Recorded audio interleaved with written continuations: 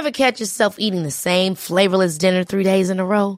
Dreaming of something better? Well, HelloFresh is your guilt-free dream come true, baby. It's me, Keke Palmer. Let's wake up those taste buds with hot, juicy pecan-crusted chicken or garlic butter shrimp scampi. Hello Fresh. Stop dreaming of all the delicious possibilities and dig in at HelloFresh.com. Let's get this dinner party started. Hey, I'm Ryan Reynolds. At Mint Mobile, we like to do the opposite of what Big Wireless does. They charge you a lot, we charge you a little. So naturally, when they announced they'd be raising their prices due to inflation, we decided to deflate our prices due to not hating you. That's right. We're cutting the price of Mint Unlimited from $30 a month to just $15 a month. Give it a try at mintmobile.com/switch. $45 up front for 3 months plus taxes and fees. Promo rate for new customers for limited time. Unlimited more than 40 gigabytes per month. Slows full terms at mintmobile.com.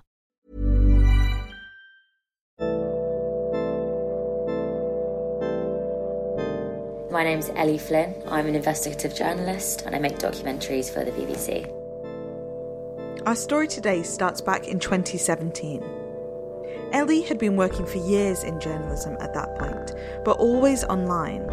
TV was new to her. But she'd found herself pitching an idea for a TV series to BBC Three. It would be a series of investigative documentaries that uncovered shocking stories. And there was one story which she immediately knew that she wanted to tell. Months earlier, she'd been working at a tabloid newspaper when she'd spotted a story in the local press. Intrigued, it was an idea that stayed with her. I'm Maeve McClenaghan. This is The Tip-Off.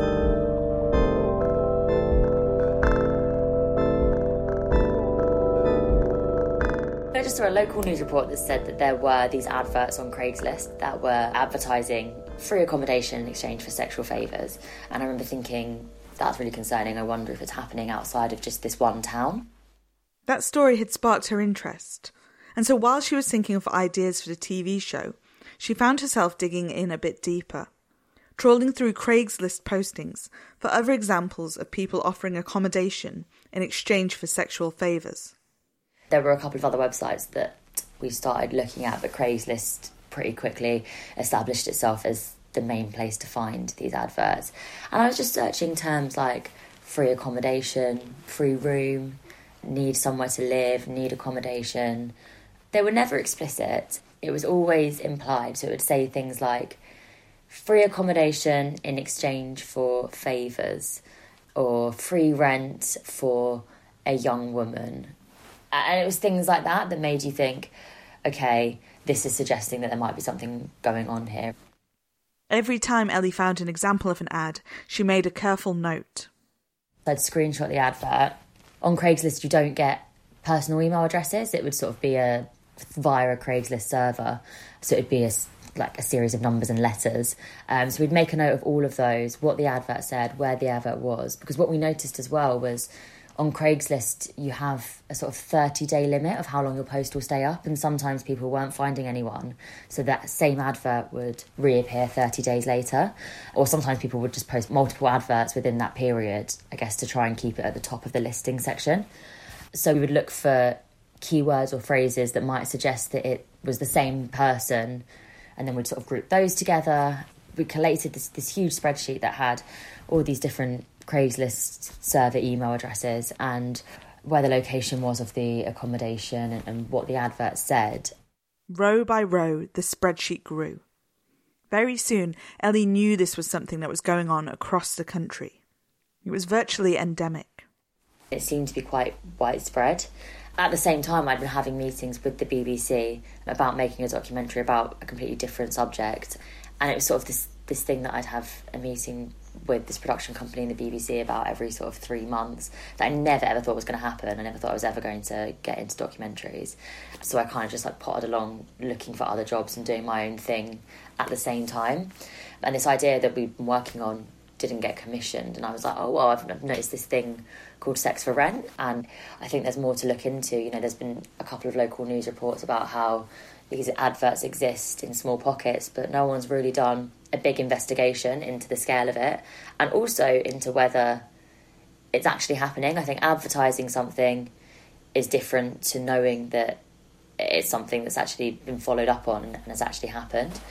So the production company pitched a series of undercover ideas called Ellie Undercover, and I got a phone call one day saying that it had been commissioned, and we started looking at it a bit more. So it was on. Ellie was going to make a TV documentary series, and this story about homes being offered in exchange for sex was looking like it could be a powerful episode. So what next?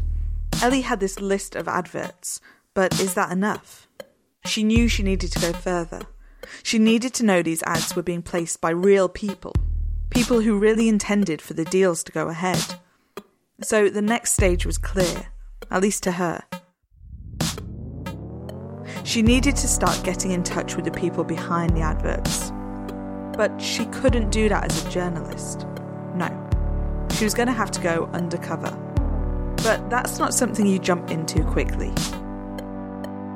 It's so funny because people think that it's just me in a wig and I'm off with a secret camera, just sort of on a whim. I think people don't realise the amount of planning and the amount of time it takes to build up to an undercover investigation, and there's a really high bar that you have to meet in order to be able to allow to go undercover.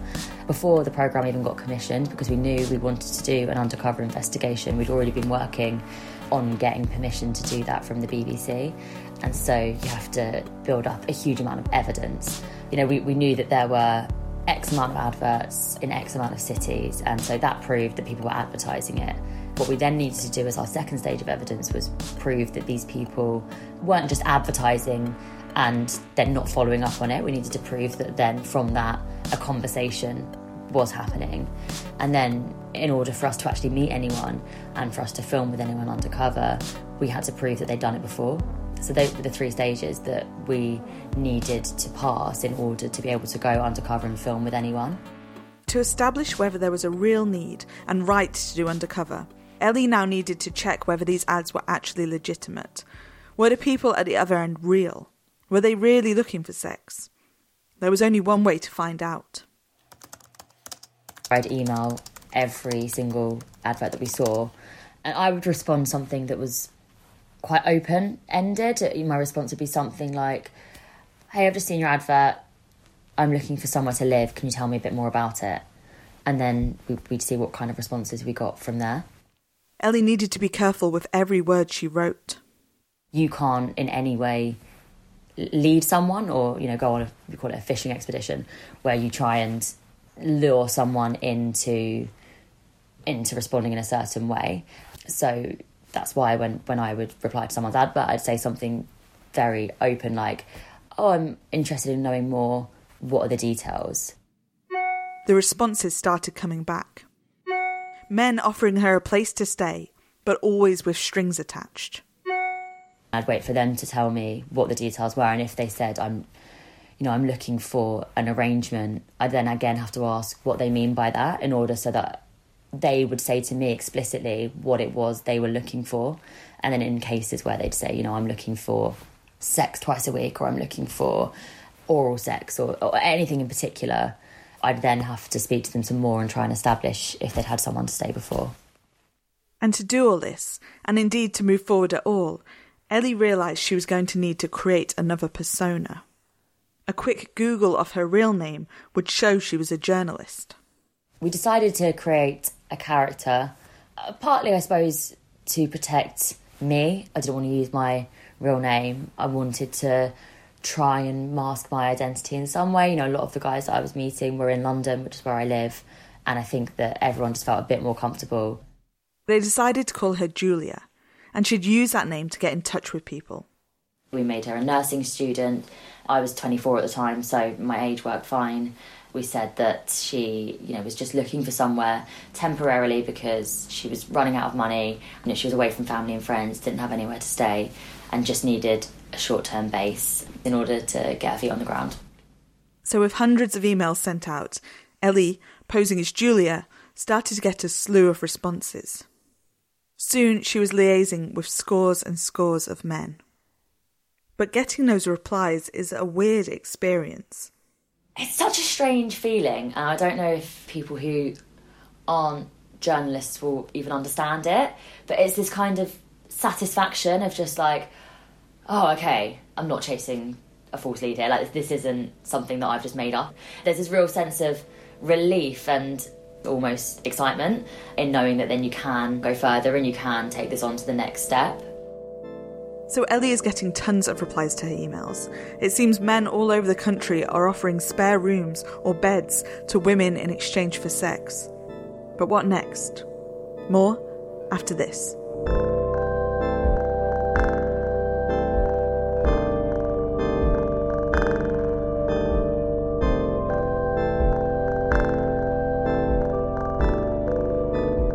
Ellie has been working for weeks, contacting men all over the country, following ads that suggest they have rooms or beds to offer, but with a catch. And things have really ramped up. Ellie has found herself totally immersed. I was working on 2 undercover investigations at the same time. So I had 2, maybe even more, burner phones and my phone.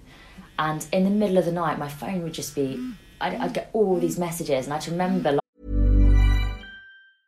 You should celebrate yourself every day, but some days you should celebrate with jewelry. Whether you want to commemorate an unforgettable moment or just bring some added sparkle to your collection, Blue Nile can offer you expert guidance and a wide assortment of jewelry of the highest quality at the best price. Go to BlueNile.com today and experience the ease and convenience of shopping Blue Nile, the original online jeweler since 1999. That's BlueNile.com. BlueNile.com. Planning for your next trip? Elevate your travel style with Quince. Quince has all the jet-setting essentials you'll want for your next getaway, like European linen, premium luggage options, buttery soft Italian leather bags, and so much more. And is all priced at 50 to 80% less than similar brands. Plus, Quince only works with factories that use safe and ethical manufacturing practices. Pack your bags with high-quality essentials you'll be wearing for vacations to come with Quince. Go to quince.com/pack for free shipping and 365-day returns. Hey, it's Ryan Reynolds, and I'm here with Keith, co-star of my upcoming film, If, only in theaters May 17th. Do you want to tell people the big news? All right, I'll do it. Sign up now and you'll get unlimited for $15 a month and 6 months of Paramount Plus Essential Plan on us. MintMobile.com/switch. Upfront payment of $45 equivalent to $15 per month. Unlimited over 40 gigabytes per month. Face lower speeds. Videos at 480p. Active Mint customers by 531.24 get 6 months of Paramount Plus Essential Plan. Auto renews after 6 months. Offer ends May 31st, 2024. Separate Paramount Plus registration required. Terms and conditions apply if rated PG. Lying in bed with my boyfriend at the time, and it was sort of flashing up on the ceiling, all of these messages, sort of really quite graphic, explicit messages coming through on sort of multiple phones. And I just remember thinking, this is absolutely mad. I think that's another part of particularly going undercover, but actually any investigation is it massively takes over your life.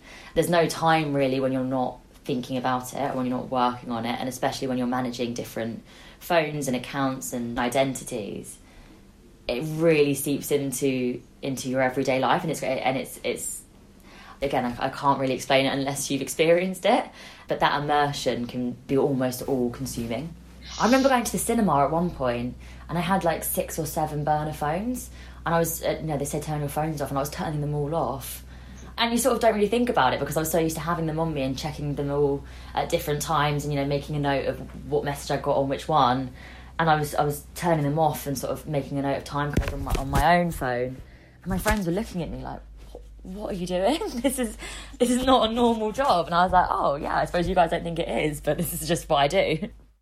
Ellie was having to try and keep a mental note of who she was when she was answering the phone, who she was when she was replying to emails. You'd have to tweak your story based on where the person in the country was that you were speaking to. So it's like, okay, right, I'm at Manchester University, or no, I'm at Leicester University, and why am I in Leicester, and why have I got a London accent? There's lots to think about. It's a massive task to juggle, and things are just about to get even more complicated. It's time to meet up in person. So Ellie, posing as her alter ego, Julia, starts to set up meetings. There's a guy who works at a company that deals almost entirely with secret cameras. He was amazing. I remember we had this meeting and he's bringing out all of these different kind of types of cameras and he's showing you how they work, and he's saying, make sure that you don't hunch too much or you don't sit up too straight, and you have to think about where their eye line is. And, I was wearing long hair, a long wig as well, and it was, make sure that your wig isn't covering the camera, and you get fitted for a shirt he'll go buy you a shirt from H&M or somewhere and then fit a camera into it. And the whole process of even just the preparation before you go undercover is extremely nerve-wracking, and there's so much to think about. And I think that's another thing that people don't think about, is that I'm there trying to maintain cover, trying to ask the questions that I need to ask without asking them in an obvious way, and then also trying to film it in a way that means that you can put it on TV and people can see what's going on. And trying to do all three of those things at once while looking like a normal person is incredibly difficult. With all of that in her mind, Ellie sets off. She's going to meet a landlord, and they've agreed to meet in Canary Wharf. There's armed police everywhere, and it's high security, there's cameras everywhere. We were sat in this car, and I was getting my camera ready, and I was turning everything on. And me and my director looked at each other, and we were like, why are we doing this in Canary Wharf? And she was like, I think that we had so much to think about. We didn't really think about the location, but we're here now, and you're meeting him, so try and look normal. Sat in the car with her producer, Ellie took a deep breath. This was it. I was setting up my camera and turning it all on. I was going through my character in my head, and I was saying, can you all just call me Julia, so I can get used to responding to it. I was like trying to get into the zone. And there's a part in the film actually where I sort of sat there and I'm thinking, I go to get out of the car and I'm like, oh shit, I'm not wearing my wig. It's such a weird thing to think about, because it doesn't matter really if I was wearing the wig or not. But then that kind of small thing it can really feel like a huge problem at that time, even though there's obviously way bigger things to think about in the grand scheme of things than whether I'm wearing a wig or not. Wig on, Ellie made her way to the cafe where she was meeting the man. I'd always have a producer in the room with me, so we'd go to a public space, we'd go to a cafe or something, and there'd be a producer who was listening on my radio mic while I was having the conversation. We had a plan if anything was to go wrong. You never know exactly what could go wrong, I suppose, until it does, but we just thought if anything became aggressive, especially because I was meeting guys about quite a sensitive subject, if anyone would try and touch me or if anything was to happen that made me feel extremely uncomfortable, then we had a plan for me to get out of there, which I think takes the pressure off a lot, because I wasn't ever scared for my own personal safety. That allows you to focus a lot more on what it is you're there for. As she walked into the cafe, she blanched. The man she was meant to meet wasn't there. So she got a drink and sat down to wait, nervous. I was texting him, asking where he was. It sort of gone 5-10 minutes, and I was worried that he wasn't going to show up. And I was texting the group. We had sort of a fake name on a WhatsApp group, which I could text my colleagues on under the guise of being a study group or something.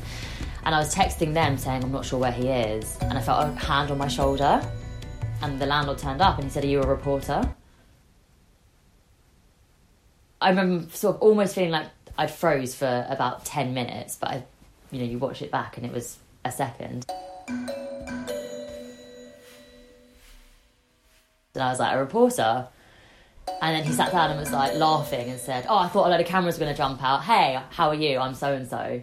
And so that first interaction was just so terrifying. And the last question that you want to be asked as an undercover reporter, I just remember my heart was racing for that whole meeting. But it went fine in the end, and it turns out it was just a joke. Trying to settle down, Ellie started to ask the man about what he expected from the arrangement. In the coming weeks, she would meet man after man and have the same conversation. I'm just taking because that's my fun. Basically, every second day or something, no proper sex. Yeah, we can make a plan. It's a real mix of feelings, actually, and thoughts, but when you're in that situation. I think when you first get there and you first sit down, you think, okay, right, I need to make sure that I ask X, Y, Z questions in a natural way, because that is what I'm here for. But of course, you can't dive straight in with really sort of intense questions, because then you just seem weird and then people do get suspicious. You have to try and have a sort of normal conversation first that's a bit chatty.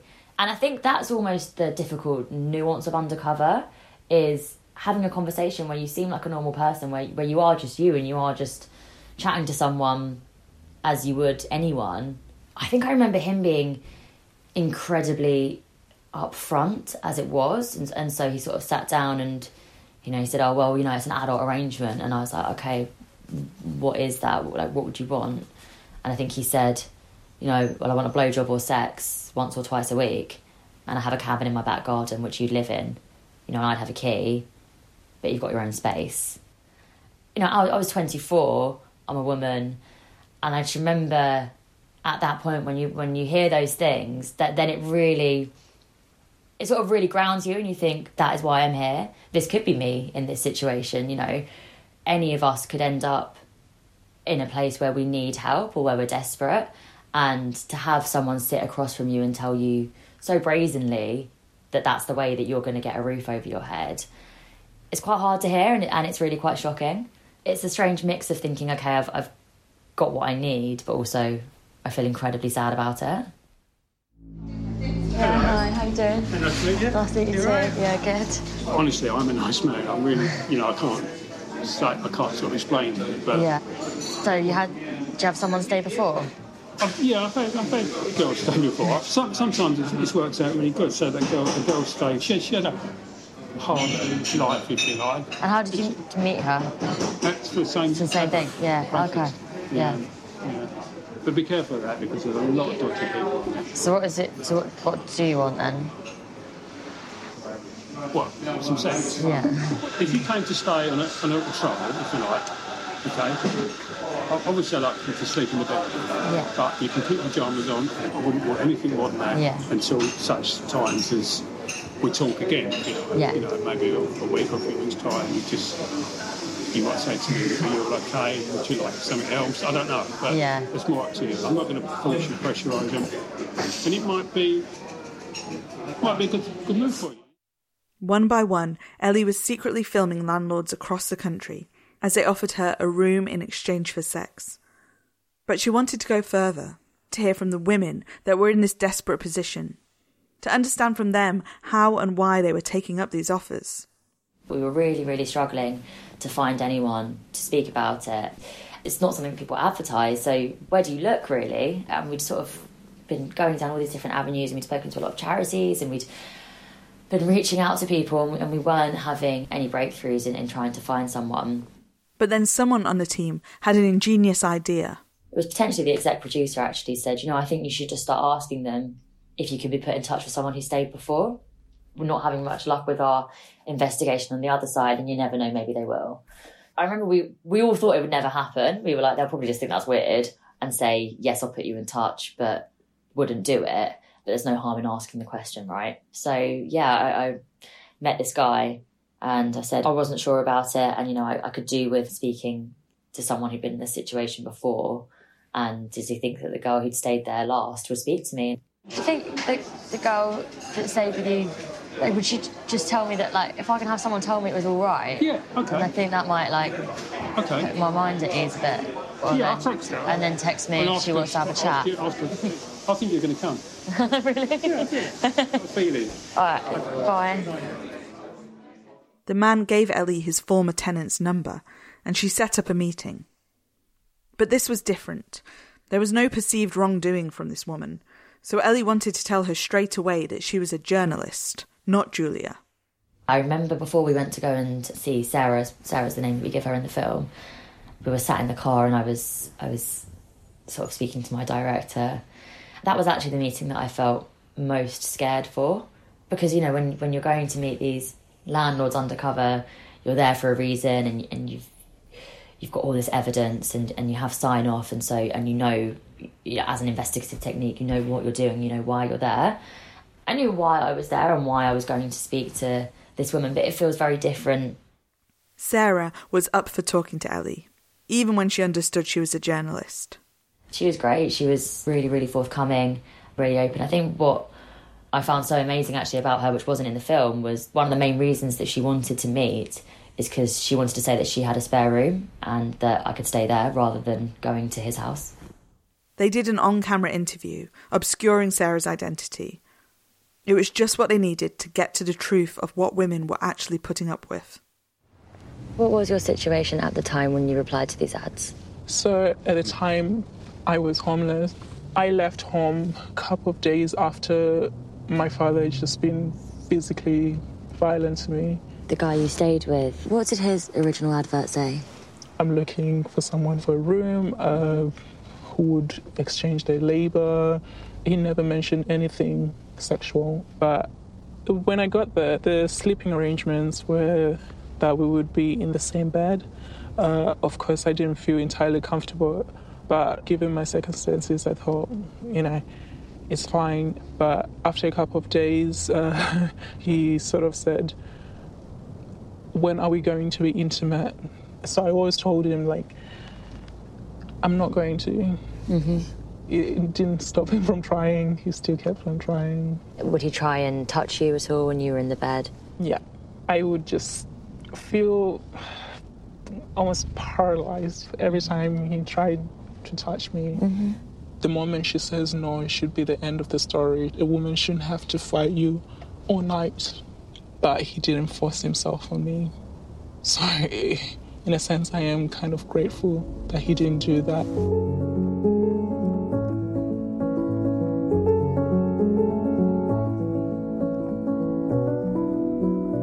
While all this is going on, Ellie is also working to find out how the authorities are reacting to this worrisome practice.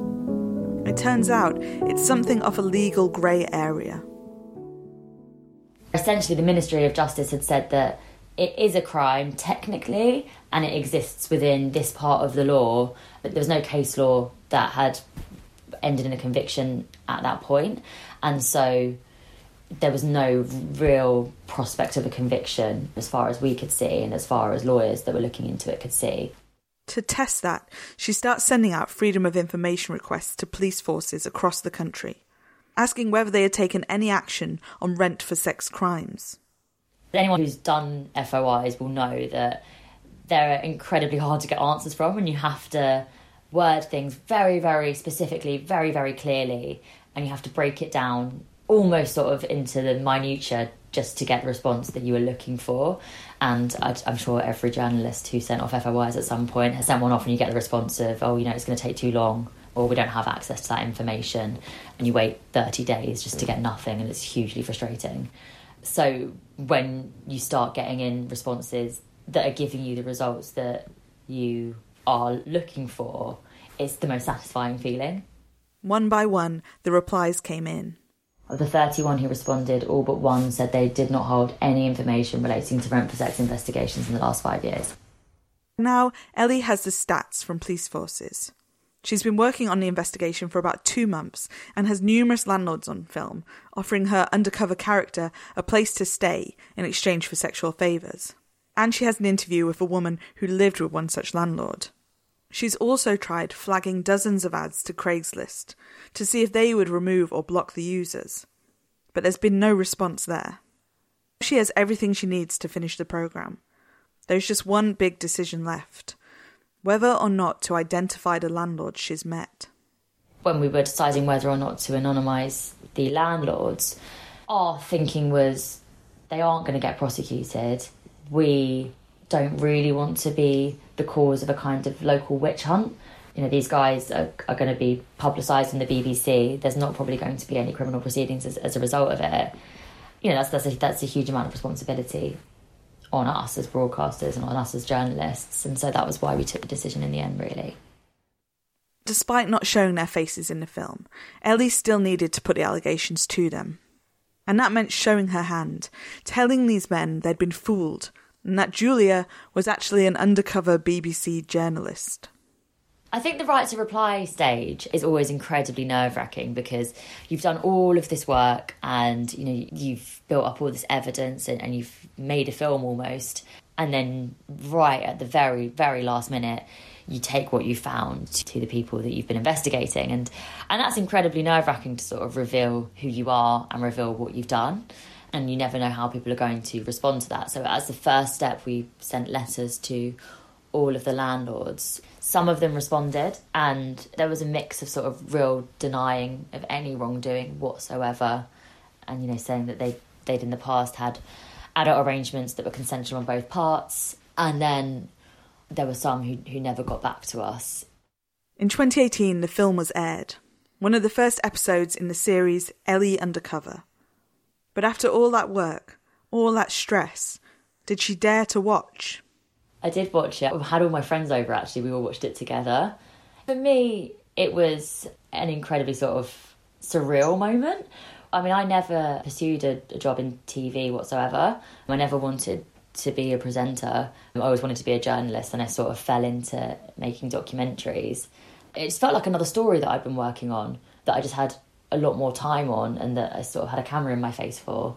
I'd watched the film before it went out on TX Day, and seeing it for the first time was so surreal, and it was all those feelings, sort of hearing your voice and seeing your face and your mannerisms was bizarre, and then also feeling incredibly proud of the story that we told.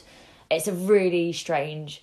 I think changing mediums in that way from online or from print into making something for a documentary felt very surreal. But I'm incredibly proud of the story. And so she should be. Since the programme aired, the law has been clarified. We wanted the government to make the law clearer, to make it clear that rent for sex is a crime, and that is what's happened since this was all reported.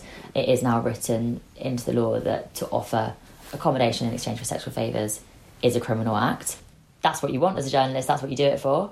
We're there to tell stories that we believe are of importance to the public, and, you know, expose issues that we believe need changing or, you know, need awareness around. And so when you get the reception that this film did, that people really are shocked by it and people actually genuinely want to see things changed, yeah, it's incredible. I think that's what you do it for. That's all for this episode of The Tip-Off. Thanks so much to Ellie. You'll find links to her stories in the show notes. That's all for this series of The Tip-Off. Thank you all so much for listening, tweeting and reviewing the show. It's still a totally independent production, made with love, and it's wonderful to know you're all there and still listening. And a huge thanks to our Patreon supporters who help keep us going. You can find us at patreon.com/thetip-off. I'll be taking a short break now because my latest scoop is that I've just had a baby, so they are taking up a fair bit of my time at the moment, but we'll be back later in the year with more episodes. This episode was edited by Alice Milliken, and our theme music is by Dice Muse. This series has been made possible thanks to support from the Charities Aid Foundation and the Bureau of Investigative Journalism. Take care of yourselves, stay subscribed, and we'll be back soon with more stories behind the headlines.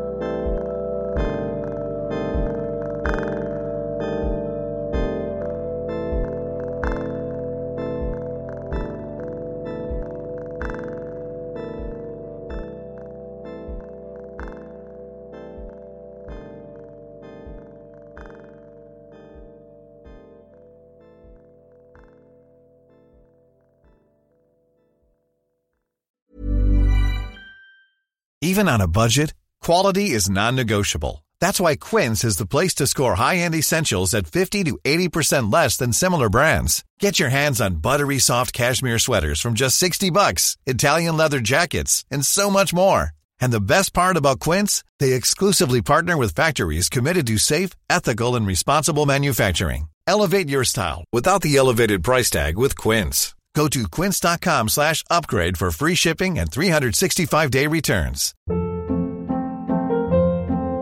Hold up. What was that? Boring. No flavor. That was as bad as those leftovers you ate all week. Keke Palmer here, and it's time to say hello to something fresh and guilt-free. Hello Fresh. Jazz up dinner with pecan-crusted chicken or garlic butter shrimp scampi. Now that's music to my mouth. Hello Fresh. Let's get this dinner party started. Discover all the delicious possibilities at HelloFresh.com. It's the Kia Summer Sticker Sales Event, so give your friends something to look at. Like a B&B with an ocean view, an endless field of wildflowers, or a sunset that needs no filter. Make this a summer to share and save with a capable Kia SUV or powerful sedan. See your local Kia dealer or visit kia.com to learn more. Kia, movement that inspires. Call 800-3334-KIA for details. Always drive safely. Sale applies to purchase of specially tagged 2024 vehicles only. Quantities are limited. Must take delivery by 7/8/24.